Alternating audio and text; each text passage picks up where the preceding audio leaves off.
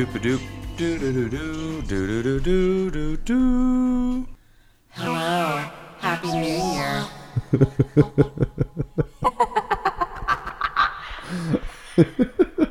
Happy 2020.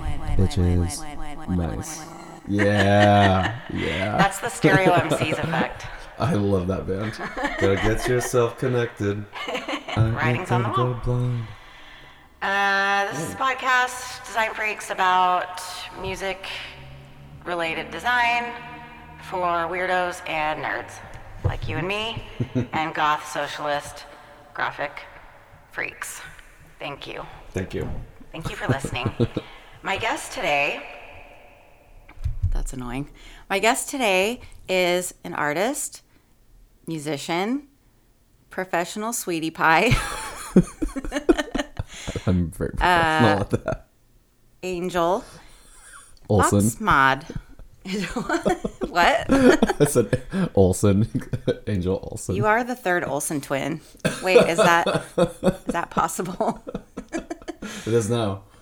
So I wanted to do a death episode, and of course you came to mind. I appreciate that. Why? I don't know. Probably because I know you've done DMT, if you don't mind me Of course. saying so. Yes, definitely. I hope this recording works because I like it so far. Yeah. We're having And we can punch in too, right? Like Yeah, You know what I mean? sure. We can always go back and We can go back. we can go back.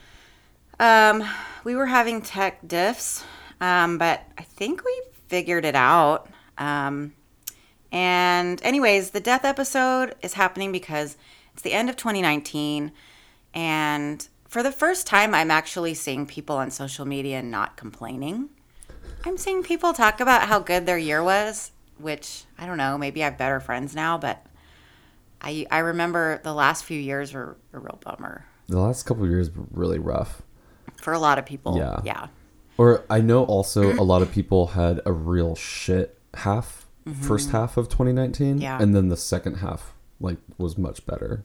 And I guess I'm kind of included with that, but I didn't really think about it. Well, my years are always both. Right. Same with me. So. Yeah. My life is a roller coaster constantly. Not a bad thing, but yeah. Never So boring. the death of 2019, and then sadly, Vaughan Oliver passed, who was the graphic designer for 4AD Records. Oh. Baba Ramdas passed, author of Be Here Meow. Don't joke Seminal about Ramdas. classic. Actually, Ramdas would like if I joked about him, so it's fine. I got some shit talking stories about Ram Dass. Ooh, let's talk about that. Let's talk about that. That shit. So apparently my friend Kelly used to mow his lawn. Whoa, really? On a couple occasions. Metaphorically, or No, actually did I think housework for him. I think didn't he live in Colorado at one point, I think? I think so. Yeah, I want to say that was around the time of when he was hanging out with Timothy Leary and some of those cats too. Because I think they were even hanging out, I think him and Leary and even fucking what's his name, Scientology, L. Ron Hubbard. What? Apparently they were buddies. Whoa. Which is weird to me. It sounds like the beginning of walked into a bar joke. Right? Yeah. No, totally. And of course this is what my friend told me, so I don't know how much of this is true, but she said that she would mow his lawn and that he was an utter dick to her. Whoa. And I think this was post the success of Be Here Now and all of that such. And it's just it's always interesting to me when people laud people like that. Yeah. Or just when people really take a liking to a cultural figure. Yes. And kind of make them more than human. More than human. Yeah. I watched that documentary on Bikram. Ooh, good example. Yeah. Yes. Mm-hmm. And perfect example of someone who's using his power, especially for sexual manipulation of others and taking advantage of others. And so I'm but that being said, I mean, Doss did have teachings that resonated with people. And when I found Be Here Now in a library in, I think, Fairhaven, near Bellingham, I think I needed those words and those images at that time. Yeah. For sure. So. And people can be vessels for, if you believe that the mind is a receiver and maybe he's a vessel for truth in some way. His words have helped me tremendously a number of times. Right. And people change too. I mean, yeah. As much as like those principles were a part of who he was at some point, like that can change. Mm-hmm. Or like the way that people perceive those notions. Yeah. Culture changes for sure. Right. So R.I.P. to those two. Anybody who else died this year? Probably lots of people. Death. Actually, a local musician just, I think, passed. Elijah. He was really sweet. Let's have a little toast for Elijah. To Elijah. Aww. Cheers, buddy. Cheers. So when this episode drops, it's going to be the new year, but I thought it'd be great to do a postmortem on 2019. Mm-hmm. Even if this comes out and everyone's like, new, 2020. I want to talk about that too, but I think it's important to have that, mental passage. Yeah. Yep. Through time. Definitely. Anyways. But yeah, so postmortem 2019. Things that have come to pass. Yeah, what has come to pass? What do we want to talk about? I feel like the thing that I've noticed the most, and again, like there's strange, like a lot of times I have issue with like the notion of being made anew in a new year. It's like, to me, the passage of time is all the same. It's all existing within one space. Right. It's Mickey Mouse to think that like that there's like this distance. Yeah. Between time. You don't feel super old when it's your birthday? No. You wake up and you're yeah. No, I'm actually more grateful. I'm more grateful the older I get, and especially as far as death goes. I mean, technically, like one of my anniversaries was it April 1st? Actually, I think it was as goofy as being April Fool's Day. But when I was living in Ashland, April 1st, like I think that was like literally one of the days that I heard the term Zen sickness. From this. I was right now years old when I heard that for the first time. You were what? Right now years old. Exactly. What does that mean? Explain to our Zen sickness. Listeners. Zen sickness is, as far as I can gather, it's kind of like plateauing. It's being so resolved within yourself that you're basically choosing not to grow, and you're shutting down. I felt like at that point I had accomplished all that I had wanted and needed to in this life. And so I was having suicidal ideation. I was even starting to plan out where I could do it and when. And so April 1st, 2016 was like when I was reborn and took on a new mentality of just trying and growing and not being tied to the self that I think I'm supposed to be or who I used to be. Oh, okay. Allowing yourself to grow and change and become anew within different ways. And to let go of the worry that can come with feeling like you are supposed to be somebody that you may not end up being anymore. And how does one deal with that? And so I moved on and I moved back to Seattle. And so since then, I've had a much better life that I've given myself than I would have had otherwise. Do you think that death was like your cave moment? Like the darkness of the... Oh, yeah. No, in the universe was showing me places where I could do it. That's what freaked me out the most. It was like the universe was like, oh, well, if this is what you want, and this is what you see, then here's some opportunities. What do you think? And it scared me. And that leads me back to, you said let go, and it leads me back to Buddhism. in the teachings of Ram Dass, because obviously the largest Buddhist precept is all suffering comes from clinging. Holding on. Yep. So you got your nostalgia, you got your breakups. It's all the suffering, pretty much. Toxicity, like. Yeah. I mean, just letting go and, I don't know, easier said than done, though. True. Well, and that's why it's like, again, with Buddhism or the reinforcement of just meditation itself, that anything in your life can become a meditation.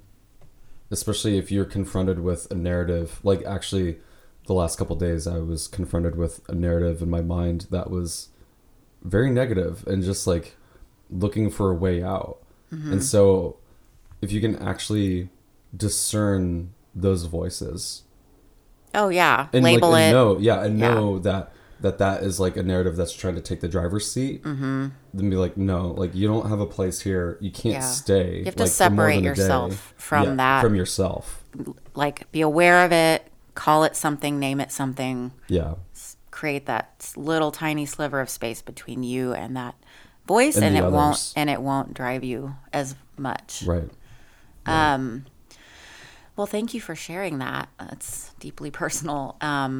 But I've learned, like, the best way for me to move on from it was to make it impersonal, to make it something that was not difficult or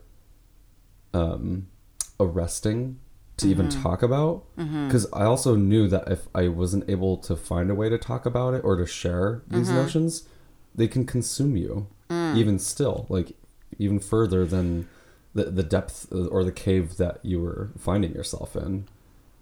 Like, you have to find ways to express it, and you have to find. And I agree. You kind of, like, I did kind of, like, thrust upon a lot of notions with people about DMT, and that's actually what made me feel so alone. A couple of years before I was super depressed in 2016, was feeling like I had no one I could relate to, because the experiences I had on DMT were so immense that I did experience ego death, or, like, what the idea of like seeing yourself die or seeing your ego die, where you dematerialize into the ether of everything, and you know and you feel that you watch yourself lose yourself and become abstract shapes, giant weird fractaline structures in the void. And so how do you relate that to anybody who doesn't have a frame of reference other than trying to find other people who have had similar experiences? Well, isn't that then what death probably is just letting go of that ego for once and for all? That's like what the notion always struck me as. But now there's, like, no discerning for me, like, waking states, unconscious states. That's why I'm still super fascinated with dreams. Yeah. And the functionality of other consciousness. But that's still a function of our neurological physical brain. Right. So our brain needs to... It needs stimulus. It needs to do that. Yeah. But what I'm saying is death could be the release of all of that physicality. But then how do you even quantify that notion? You can't. Right. And so DMT is, like, one of the first things that, like, allowed my imagination to run rampant with that. Ooh. Yeah. But then what's really interesting to me that I hear a lot from people regarding DMT is people don't allow themselves to break through. They resist it. They know that they could dive in more, but they're afraid to. But for me at that time, I wanted to dive in. Right. And so almost every time that I've experienced DMT, I do have a sensation of dying and becoming other forms. Wow. In other spaces. Yeah. I was going to not mark it, but, like, I don't know, just kind of do an episode where I do DMT on the podcast, but I realized it would just be silence.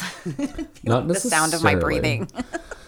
Not necessarily. Like, actually, one of the most recent times that when I smoked DMT earlier this year on my birthday, actually it was the day after, and it was my parents' 40th wedding anniversary. Whoa.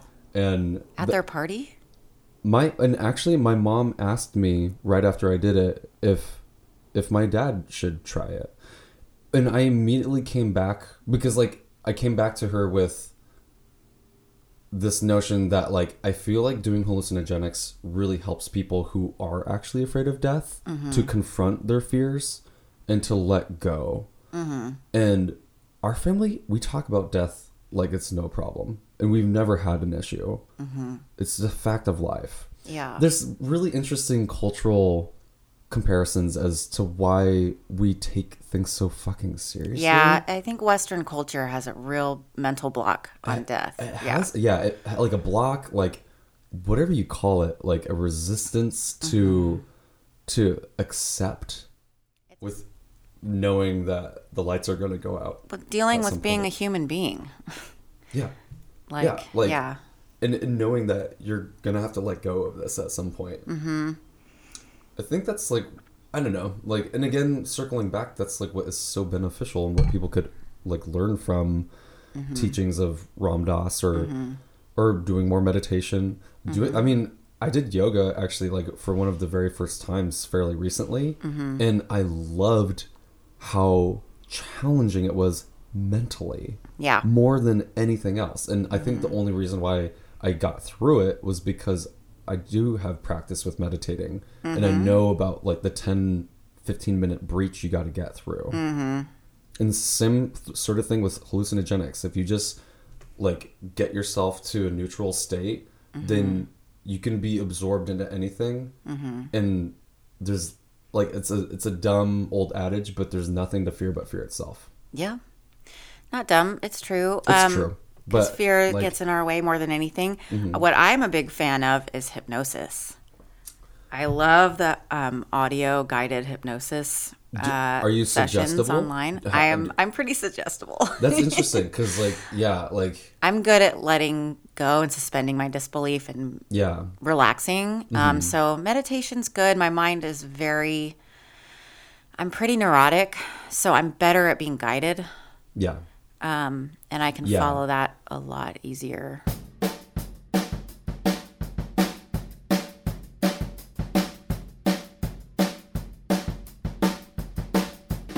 So much of this I feel like does have to do with breath and like how much presence you have within yourself and the environment, the noise that you are a part of. Yeah.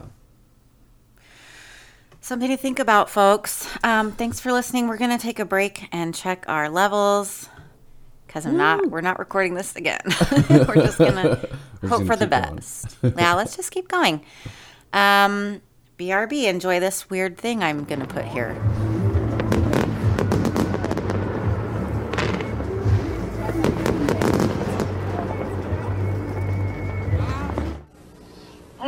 Clean. I mean really clean. And it holds any set I want. New beer-enriched shampoo, Body on Tap. Gives your hair super body, super hold. Brewed with 1/3 real beer. Wow.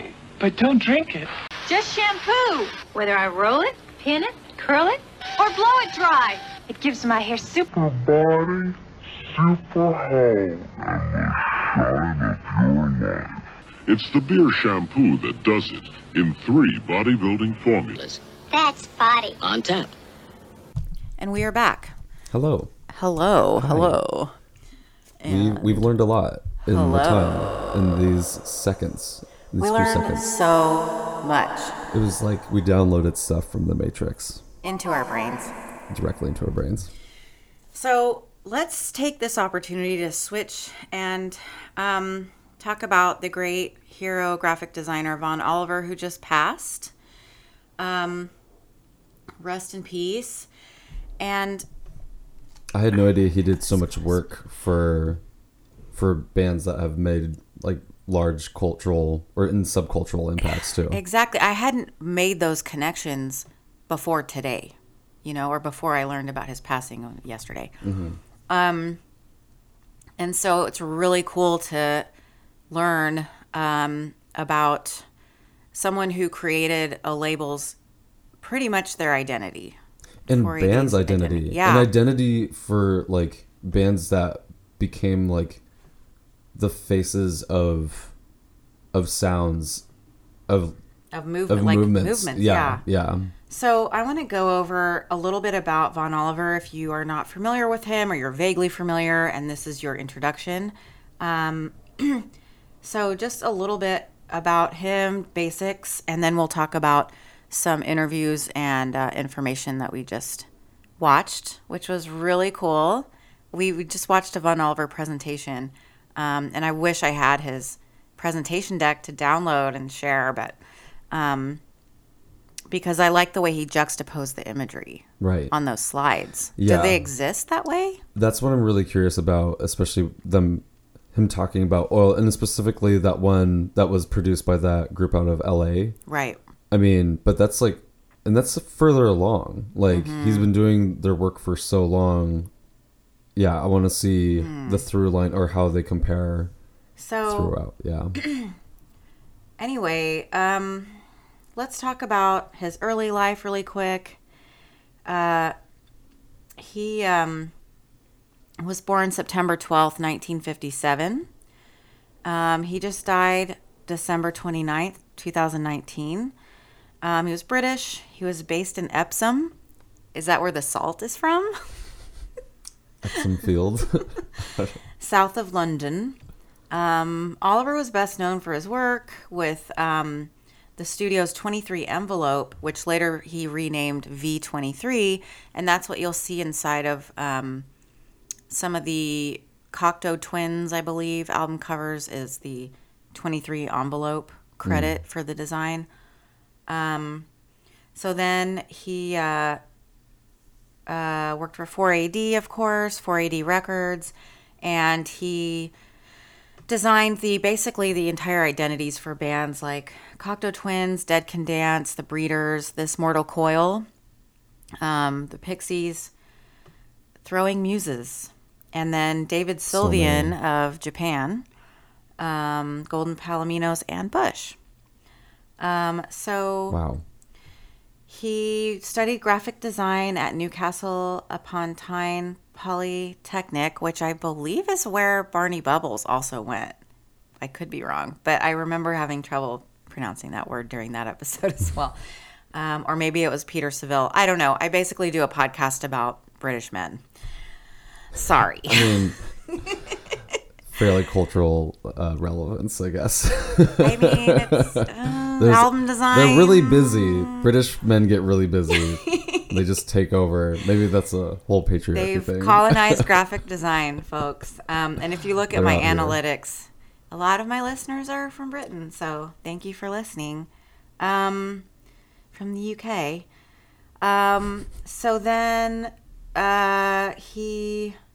blah, blah, blah. He ran into, it says here, that he ran into Ivo Watts Russell, the owner of the 4AD label, and they started working together somehow. We talked about how he worked with 23 Envelope consisted of Oliver, of course, the graphic designer, and the photographer, Nigel Grierson, and that's kind of typical for any group. Like, he mentioned Hypnosis in his interview, which I'm going to do an episode on very soon with Kurt Block. But similarly to Hypnosis had two designers and a photographer.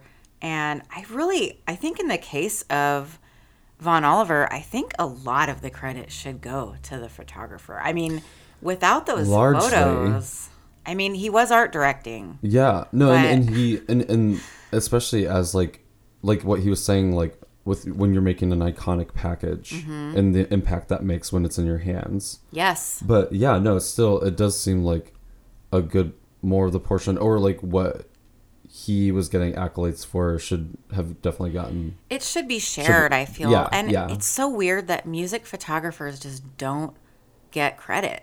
It's so bizarre. Like, even the male photographers. And I was just noticing recently, it was like some anniversary of London Calling, and I never saw one Penny Smith credit on any of the London Calling, like, boomer posts. Sorry. Yeah. But come on. Like, even if she had been a man, I think it would have been the same. So I don't think it's about her gender. I think it's just a weird thing about music photography that it's almost like the band just sort of the design and the photography just comes out of nowhere. And like sort of just, yeah, it just chances upon like knowing somebody who's just doing something that you feel like artistically works with what you're doing, especially like early on in your careers, like when you start making a collaboration like that. Right. So later he starts working with Simon Lestier, I don't know, Simon Lestier, Yeah. Mark Adkins and others.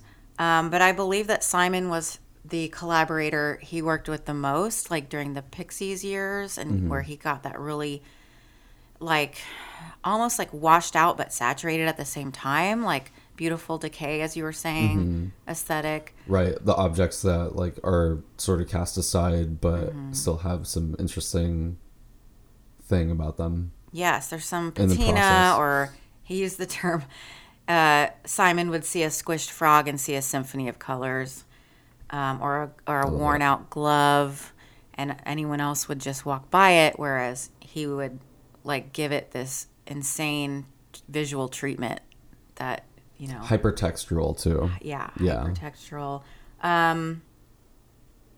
So he did show for the first time in a gallery art space in 1990, but he also made a statement in one of the interviews we saw that where he proclaimed that, I don't know if he was saying design is superior to fine art, but it kind of came across that way.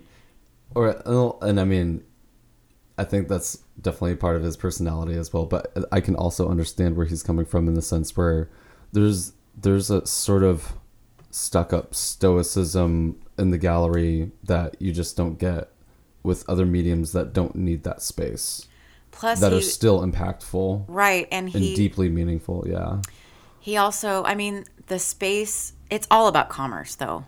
You know, Right. but the space, the gallery space, he was saying is where art collects dust, whereas an album cover, he was talking about the power of repetition, and it's like the ultimate, I don't know, pop art experience, having it be in thousands of homes rather than one gallery wall. Right.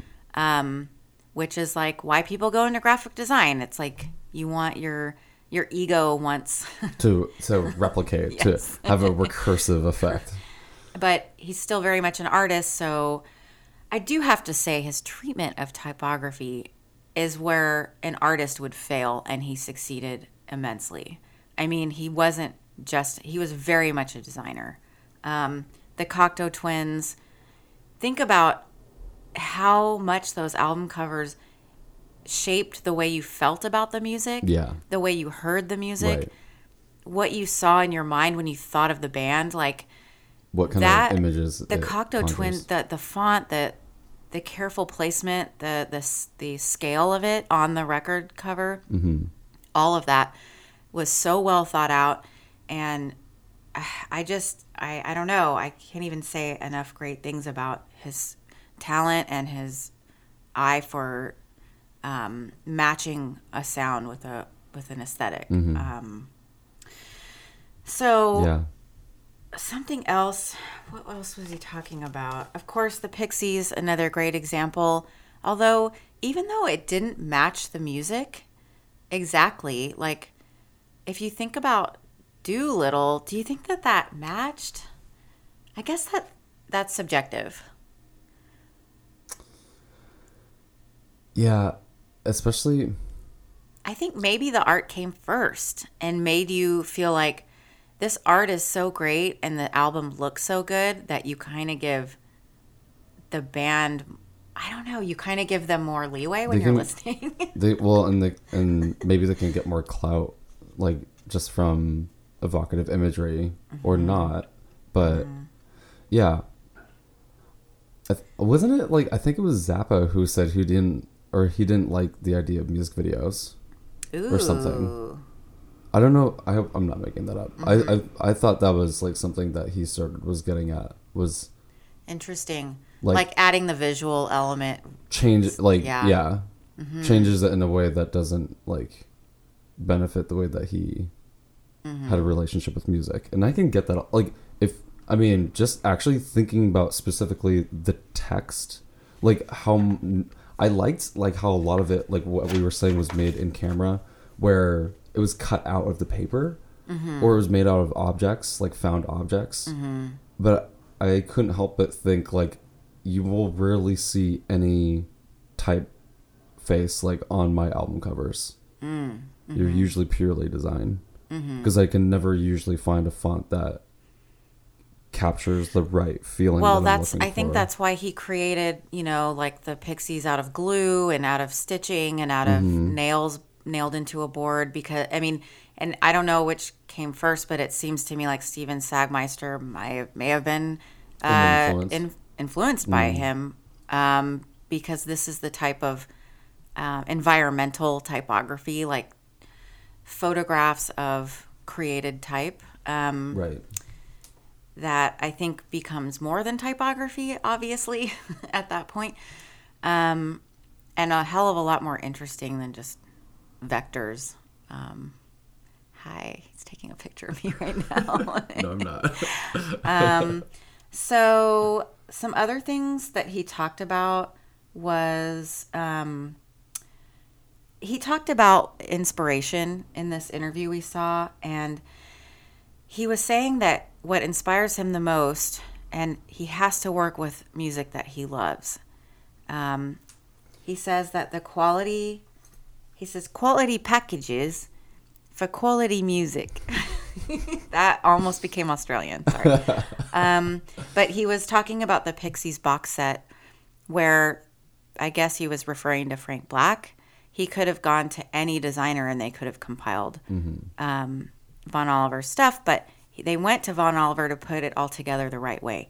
And he said he was really touched by that, and that and I'll put the link up to this interview, because I'll put all the links up that we're referencing in the show notes. He says that in order for it to be a band that he wants to work with, or music that's inspiring, it has to be something that changes my internal chemistry, something that changes my mind, it changes my mood.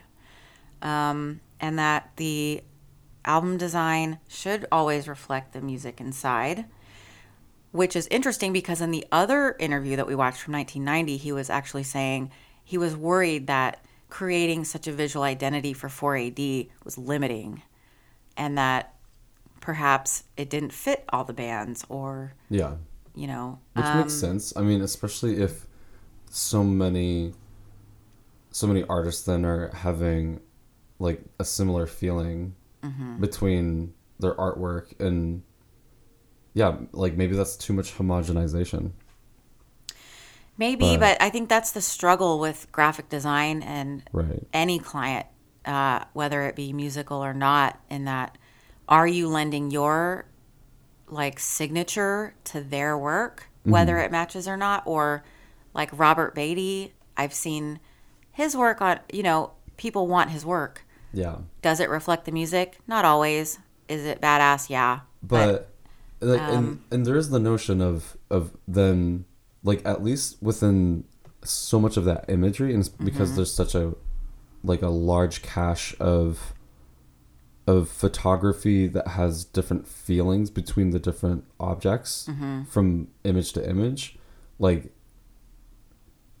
that at least can create a variance where there does then become an independent feel given to an album, because that it's its cover. That's the iconic image that will burn into your memory because you looked at that image so many times. Right. But then like there is the notion though where like one of my favorite artists, H.R. Giger, you recognize him anywhere. So there's this notion where I think of that first before the music, and that and that imprints and that colors my impression of the music well before I even will give it a different thought because of how the music sounds. Like I also, to be honest, didn't know who Vaughan Oliver was. Yeah, he's an obscure. And I do know some of those covers. Yeah. For sure. That's the thing about graphic design, is that it's everywhere and you know it, but you don't know it. Right. So, and that's why I have this podcast, one episode at a time. Another thing he said that I loved was he wanted to create a third entity that's stronger than its individual parts. So in other words, the music and the art kind of create a third thing. A new relationship. Yeah, a new entity. A new entity, for Just sure. like love. Or any Between relationship. two people, it's a third thing. Huh. Okay. Love and then death, folks, in 2019. Love and death. And then he was also talking about the photography curation. We kind of went over this before, but that he trusted Simon so much. I thought that was really sweet or he kind of gave himself credit. He found the right person enough. He found someone he could trust. That would translate the of ideas of the music through the exactly. images. Yeah. He knew exactly what he was doing. They were completely aligned. And I think that's where the magic came from, was not only Vaughan Oliver, but also Simon and the music. And that he called his design a graphic responses to Simon's photography. So he did really give him credit. Mm-hmm. He did talk about him. He did reference the photography quite a bit, which I liked. Good job, Vaughan. Good job. And there's a lot more to learn about Vaughan Oliver online. I'm going to post a bunch of my favorite album covers of his on the Design Freaks podcast Instagram. So check that out. There will be probably a couple posts to go along with this episode, kind of showcasing some of the things we've talked about, and probably we didn't even get into Dead Can Dance, this Mortal Coil, So many artists. All of it's out there. It's gorgeous, and I don't know. Is there anything else you want to say about Mr. Oliver? He had a great eye for design and how that translates and speaks with and through music. I agree. Amen. Good job, Vaughan. And going from 2019 to 2020, I don't want to talk about stupid resolutions because it's dumb, but is there, and we've already talked about, I guess my new year is really my birthday. I don't really see New Year's Eve as like a really significant time, but the fact that we do write down a different year, do you think that it will affect how you move forward? Are you going to try to do, I don't know, are you making goals? What are you doing? Funny enough, it is rather an excuse and also something that is imbued by others as to making changes. Yes. And if you look at it as simply as that, I mean, that's what's so hilarious to me otherwise is like, especially our conversations earlier having to do with time and that there's not really much of a span between it. So, and I'd like to think that I am enacting the changes that I've always wanted to be making in certain contexts. So if anything, I do take the opportunity to reinforce that. So I do have plans, and whether they have to do with it being because of a new year, I will... and those are secret plans. They're secret. But they have to do with music and art as well. Yeah, mine too. So.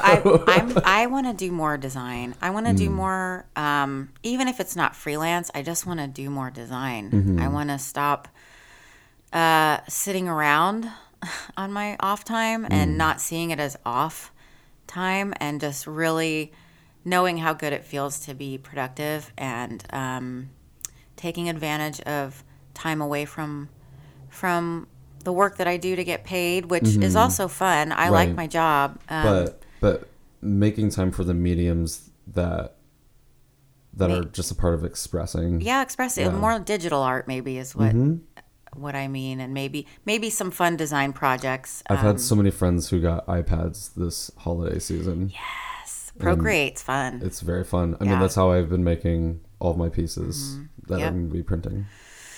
Yep. You can even make fun little GIFs and all kinds of stuff. It's a pretty robust tool for an iPad. It's making Photoshop like run for its money. Like, Well, it's just the learning curve is so much easier, and especially if you have a pencil. yeah, but there's like if for a professional designer, it's annoying because there are so many things you can't do.